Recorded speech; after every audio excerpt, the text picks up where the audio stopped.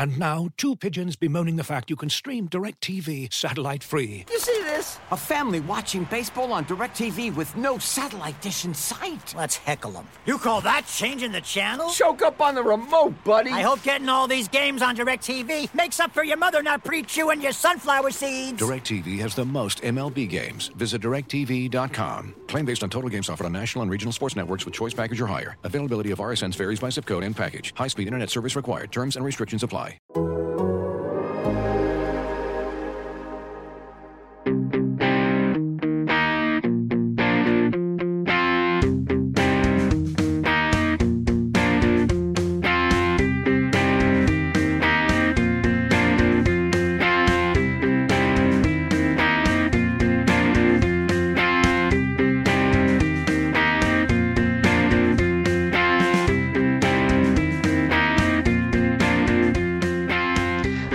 Welcome to episode 121 of the Keith Law Show. My guest today is going to be Professor Max Bazerman, who teaches at Harvard Business School. He has a fantastic, really brand new book called Complicit, How We Enable the Unethical and How to Stop, which seems extremely timely. And he runs through a lot of the major scandals that folks know about: Theranos, WeWork, the Sackler family, Penn State, Michigan State, the Catholic Church, etc., and focuses, rather than focusing on the people who actually perpetrated these crimes, on the people around them, or inner circle, or even beyond, who made it easier for those folks to do these things or to get away with them for so long.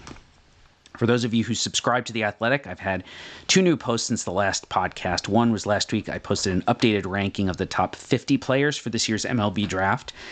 And then just on Wednesday morning, posted a new draft scouting blog. I went last week to see Wyatt Langford of Florida, who was injured when I saw the Gators back in March, but he is a top 3 pick in this year's draft, number 2 on my most recent ranking. Also saw a couple of high school hitters, Kevin McGonigal outside Philly, Sam Stafora just north of New York City, who could go in the first round, and added some general draft notes to the end of that Wednesday blog post. For those of you who follow me for board game content, I did have a new review over up on Paste last week of the game Earth, which I have described as Wingspan, but more. A lot of the things people like about Wingspan, the engine building aspect of it. Earth has a very similar feel, but is a little more complex, a little bit more involved, just a little bit more of everything. If you want a slightly longer and more challenging game experience, but you like Wingspan, Earth might be a good title for you. My guest today is Professor Max Bazerman of Harvard Business School, whose new book, Complicit, How We Enable the Unethical and How to Stop, is out now from Princeton University Press. He's also the author of Better, Not Perfect, and co-author of Blind Spots, Why We Fail to Do What's Right and What to Do About It. Professor Bazerman, thank you for joining me today. Thank you for inviting me to your show. So just the other day, the New York Times ran yet another profile of Elizabeth Holmes, founder and former head of Theranos. Many people thought that the profile gave her an opportunity at least to minimize her crimes and try to rehabilitate her image. At the very least, it was giving her more airtime. Granted, she's already been convicted of a few counts of fraud, but this seemed to me at least a potential example of the very sort of complicity that your book aims to expose and combat, where folks in the media, in your telling, were really key to allowing her to perpetuate this fraud for a long period of time. So can you talk a little bit about how the media in general have enabled, whether it's the Theranos example or others, what do we do on the media side to wittingly or unwittingly help people like Elizabeth Holmes get away with these things for so long? Sure, I'm happy to address that issue, but I do want to note that sometimes the media is key to bringing sort of bad behavior to light, and John Carreyrou was critical to bringing the Elizabeth Holmes story to the public in an accurate way and to expose that scandal. But, I do think that the media often likes kind of a hero story. We like it when records are broken. We like reporting amazing new technology. And I think that when journalists don't probe hard enough, when they don't ask enough questions, they become part of the problem and they become complicit in allowing bad behavior to occur, whether it's Elizabeth Holmes and Theranos, or whether it's some of the major sports scandals that we've seen in recent decades. So I do think journalists play a role. I think that a good journalist asks tough questions and that they don't stop with simple answers. They don't stop with what makes a good headline, but rather they try to make sure that they're telling you the total and complete story. I should mention John Carreyr's book on Theranos, Bad Blood, is one of the best nonfiction books I've read in the last probably 5 to 10 years. I agree. Yeah, it was fantastic.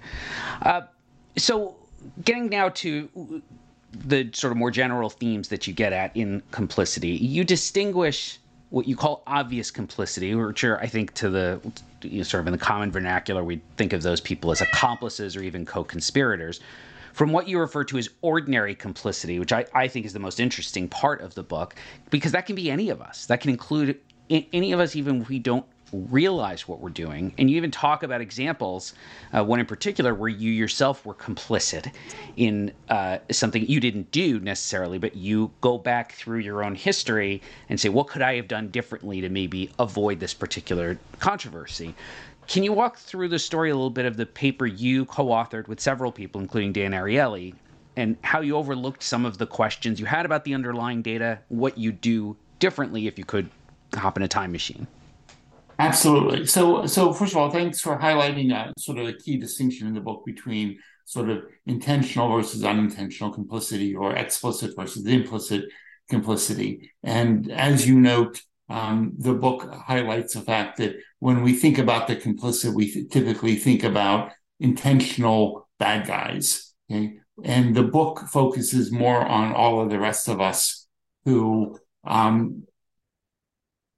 don't define ourselves as, the book focuses on most of the rest of us who don't define ourselves as bad guys, but in fact, we do too little to stop bad behavior from occurring. And in the book, I talk about a story where it turns out I'm the co-author of a paper with fraudulent data. And I certainly didn't know it at the time. I didn't commit fraud. But the paper, which claimed to show that if you sign a document before you fill it out, promising to tell the truth, you'll get more honesty than if you sign after, like we typically do, was a seemingly lovely result, providing sort of a great hint on how do you improve honesty on lots of different forms that we fill out in life. And it's clear in retrospect that somebody had made up some of the data. I, in the process, had asked a number of critical questions when things didn't look quite right to me. But I was rooting for the paper. And I think when I got answers that seemed to make sense, I too quickly took my foot off the brake and didn't probe hard enough. And to be sort of harder on myself, a lot of scientists, as we become more experienced, as we have more brilliant young people around us, I became farther and farther distant from the data. And I basically trusted others to do parts of the project. And in retrospect, I think I trusted too much. And I could have done a variety of things to probe the data more thoroughly, to better understand what was going on. And I think had I spent an hour early on in the project, I could have avoided one of the worst episodes of my life. Another example that you go into a few different points in the book that I think most listeners have encountered at some point, or would at least understand, is the too cozy relationship between pharmaceutical sales reps and doctors. And I feel like that probably could have been blown out into its own book because of all of the ramifications potentially. But can you go into a little bit of again, where this went wrong as a system? Because I feel like this is just what we have at this point. Pharmaceutical sales reps go to doctors' offices, give not just encouragement, but there can be essentially gift giving that we strongly believe, shall we say, influences doctors' choices on what medications to prescribe to people. How did we get to this point? And is there any solution short of essentially an act of Congress or multiple acts of Congress to just come from the top down and try to change this entire culture?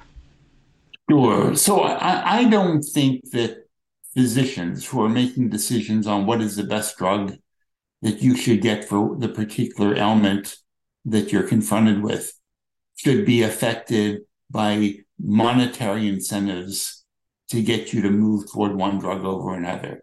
But yet, we've allowed that to occur in a variety of ways. Not only do pharmaceutical reps show up with meals, with pizza, with a variety of gifts, but we also allow pharmaceutical firms to hire physicians as consultants to give speeches at particularly high fees, at expense-paid trips to fancy resorts. And imagine that you have doc who consults with firm A, and then they have a patient who could be treated by the drug from firm A or from firm B, and they recommend firm A. Well, sort of, are they a bad person? I wouldn't say they're a bad person because they probably believe that firm A has a better drug. But the fact is that most of us tend to think that the company we're connected to makes a better product. So we think that our university is better. You think that your podcast is the best kind of podcast in the category. So we're all biased toward thinking that what we're connected to is better. And when we allow doctors to be associated with one particular product, whether it's because of gifts, consulting contracts, free trips, etc., we're taking them away from identifying what is the best product. And they're thinking in terms of what's the product that comes to my mind as a good solution to this particular patient's problems. So if you asked a doctor, are conflicts of interest a problem in your business? They would say, sure. If you ask them, are they affected? They would say, no, I'm too ethical for that. And that's because we tend to think of sort of conflict of interest in an intentional way, sort of the intentional changing of my opinion because of some financial incentive that I have. But what I'm arguing is that the effect on most nice doctors, the kind of doctors that your listeners go see when something bothers them, are basically nice people who are biased without realizing that they're biased.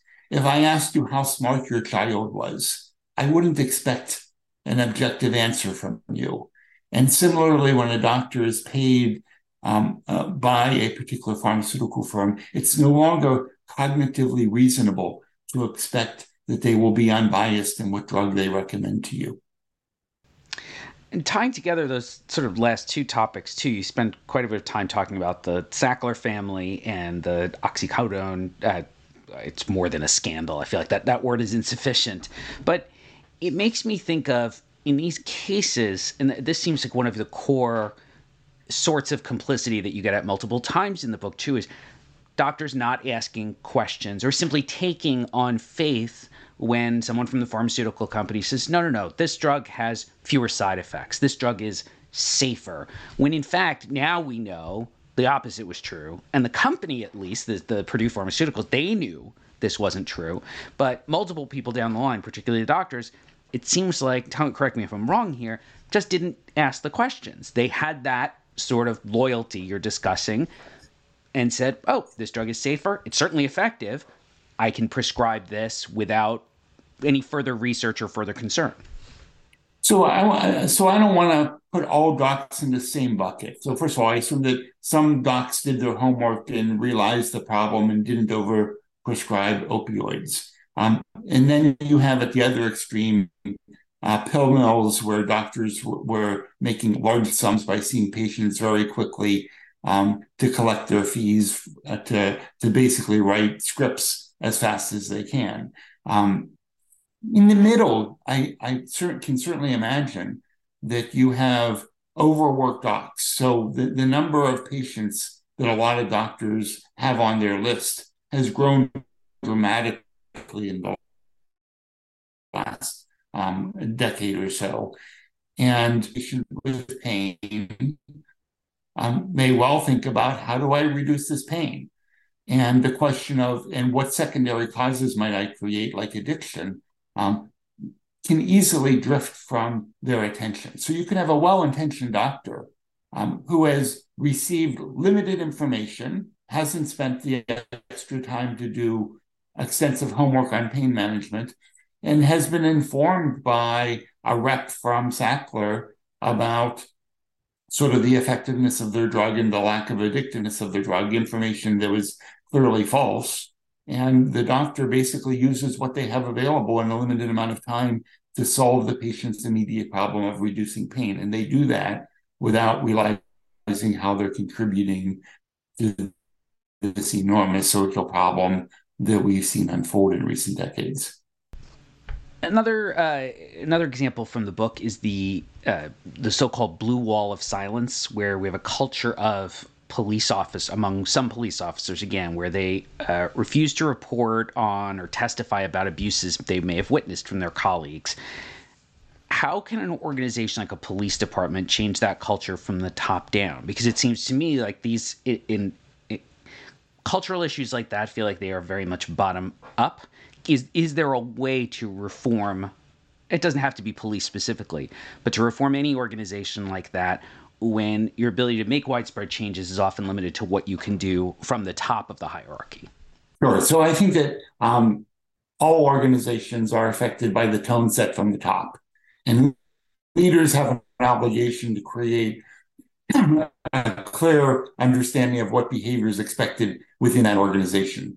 And when organizations create a norm of protect the image of our organization at all costs, that's going to lead to cover-up. In the case of police organizations, we've long had a norm that police officers don't turn in their fellow officer. And that's a highly dysfunctional, inappropriate norm that we've allowed to exist within police forces for decades. If we ask the question, what do we want as a society police officer A to do when police officer B is involved in truly egregious behavior? The answer is pretty obvious, yet we haven't encouraged our society to create police forces that have the integrity for a police officer to turn in his or her colleague when the colleague is doing something particularly egregious. So I think that setting the tone from the top, creating norms of what's expected, working with police unions on changing the behavior of their members from the union side as well seems critically important. But there's also changes that we see going on in society. So in recent years, we've seen the legal system hold officers accountable for their complicity when they sort of stood by as their fellow officer engaged in egregious behavior. We also see the increased use of cameras, where police officers are forced to have cameras either on their body or on their police car so that information is recorded in ways that are useful. And we also have more citizens who are taking to using their cell phone in order to capture the behavior of inappropriate police behavior. So I think that we can identify a variety of ways that we could intervene to break this blue wall of silence. But I would focus on the best way to start is by starting at the top and changing the tone that the leader sets. Looking for an assist with your credit card but can't get a hold of anyone? Luckily, with 24/7 U.S.-based live customer service from Discover, everyone has the option to talk to a real person anytime, day or night. Yep, you heard that right. You can talk to a real human in customer service anytime. Sounds like a real game changer if you ask us. Make the right call and get the service you deserve with Discover. Limitations apply. See terms at discover.com/creditcard. Looking for an assist with your credit card but can't get a hold of anyone? Luckily, with 24/7 U.S.-based live customer service from Discover, everyone has the option to talk to a real person anytime, day or night. Yep, you heard that right. You can talk to a real human in customer service at any time. Sounds like a real game changer if you ask us. Make the right call and get the service you deserve with Discover. Limitations apply. See terms at discover.com/creditcard. The longtime basketball coach for West Virginia University, Bob Huggins, repeatedly used a homophobic slur on a radio program last week. And as the audio clip spread, many people were calling for his termination. But there was a small portion of the Mountaineers fan base that went on social media and tried to either dismiss or diminish the seriousness of what he said. And you talk about this sort of loyalty in the book. You talk about it a little bit specifically for sports teams and how it increases the potential for complicity.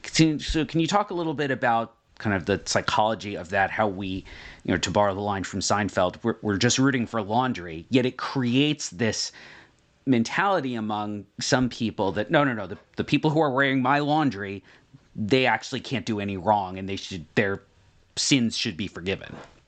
Absolutely. So I grew up as a Pittsburgh Pirate and Pittsburgh Steeler fan and ballpark vendor, and I can easily identify with the loyalty that I had to my favorite teams.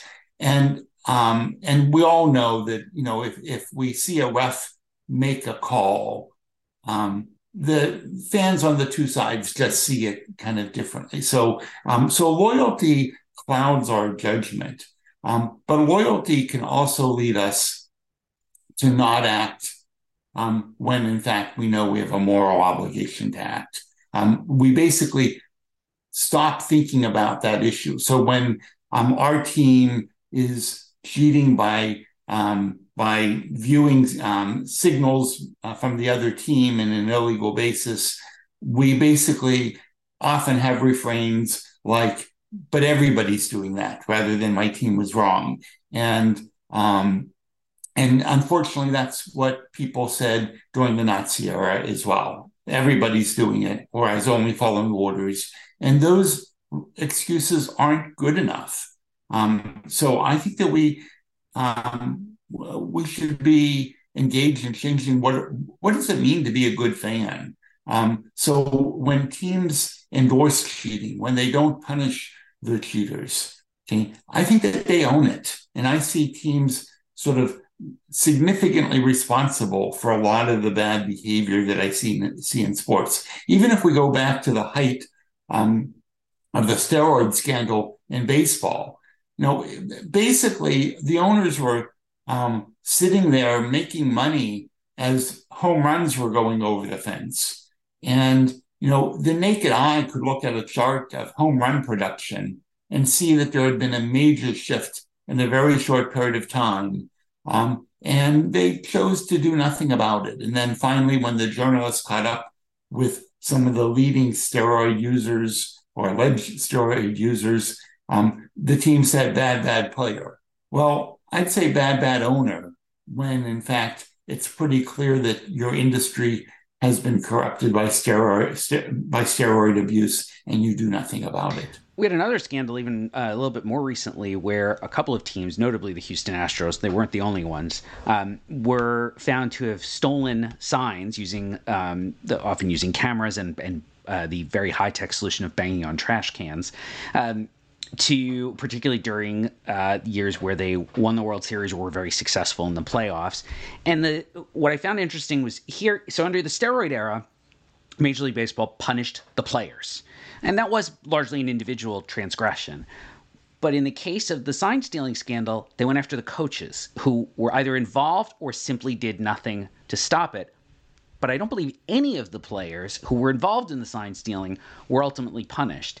And I don't know if you looked specifically into the case, but in general, what is your feeling on a solution that essentially goes after the officers rather than the rank and file when you have one of these more widespread organizational transgressions rather than the more individual one like we had with steroid abuse?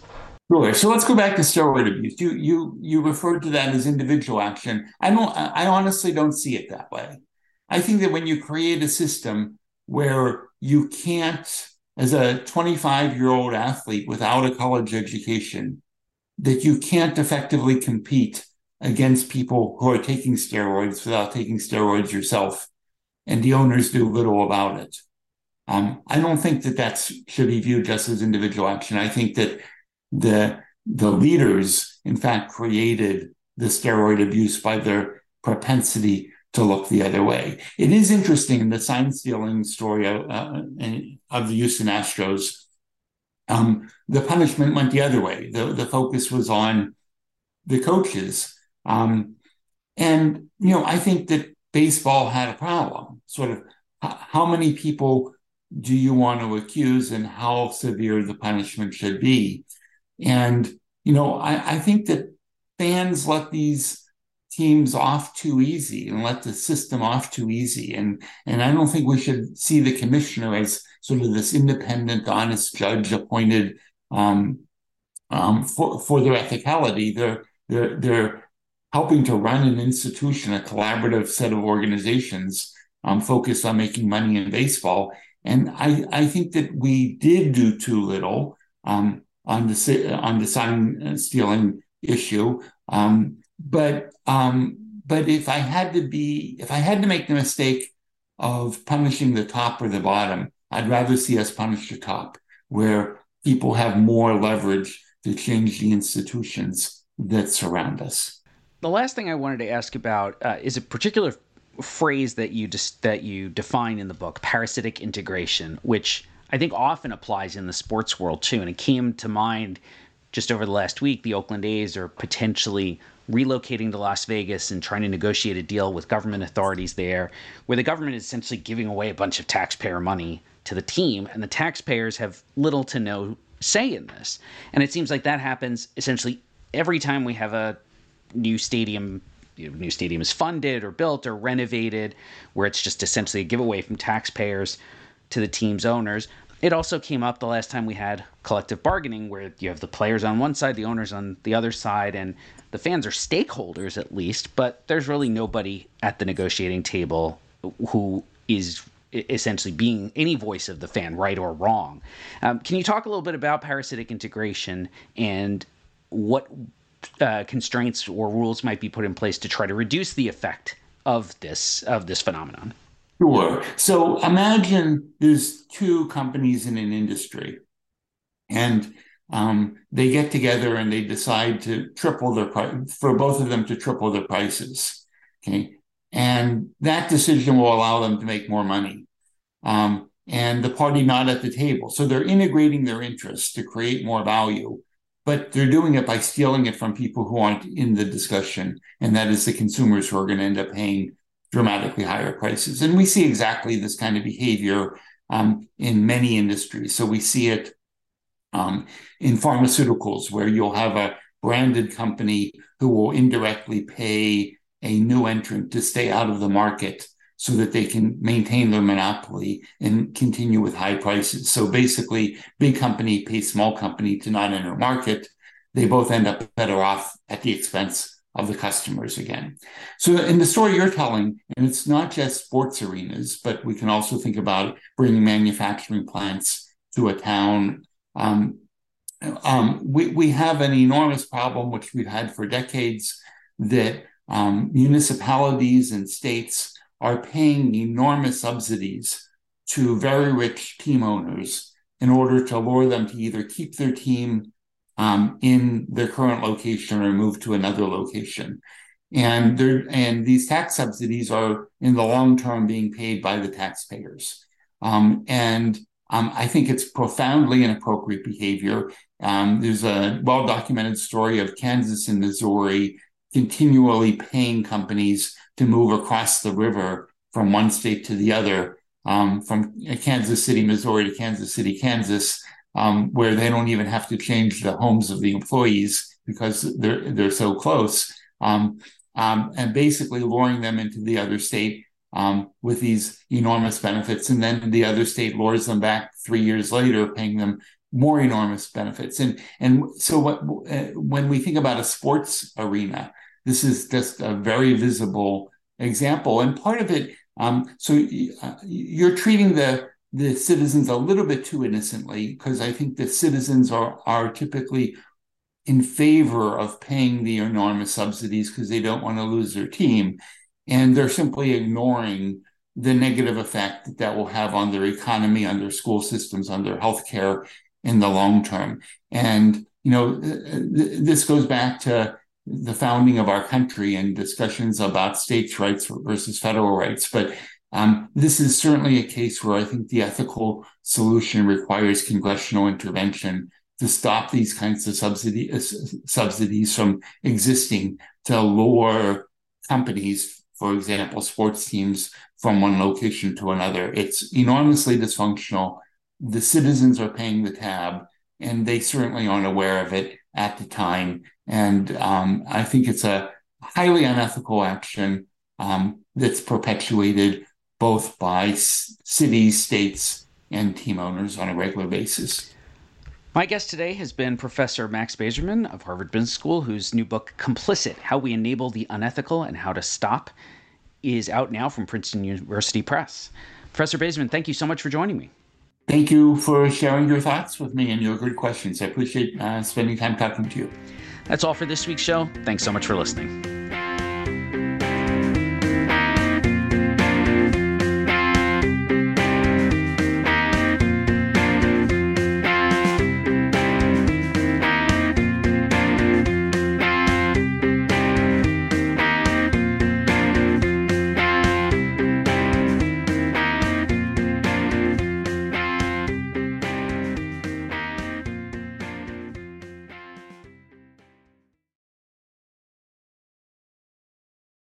Looking for the best place to buy tickets for any of your favorite teams or sporting events? We've got the spot. Our partner, StubHub, has been the leading ticket marketplace in the world for over 20 years, providing a 100% guarantee with every order. From a worldwide selection of live events, the widest choice of tickets, and industry-leading partnerships, StubHub has what you need to purchase with confidence. StubHub, an official partner of The Athletic.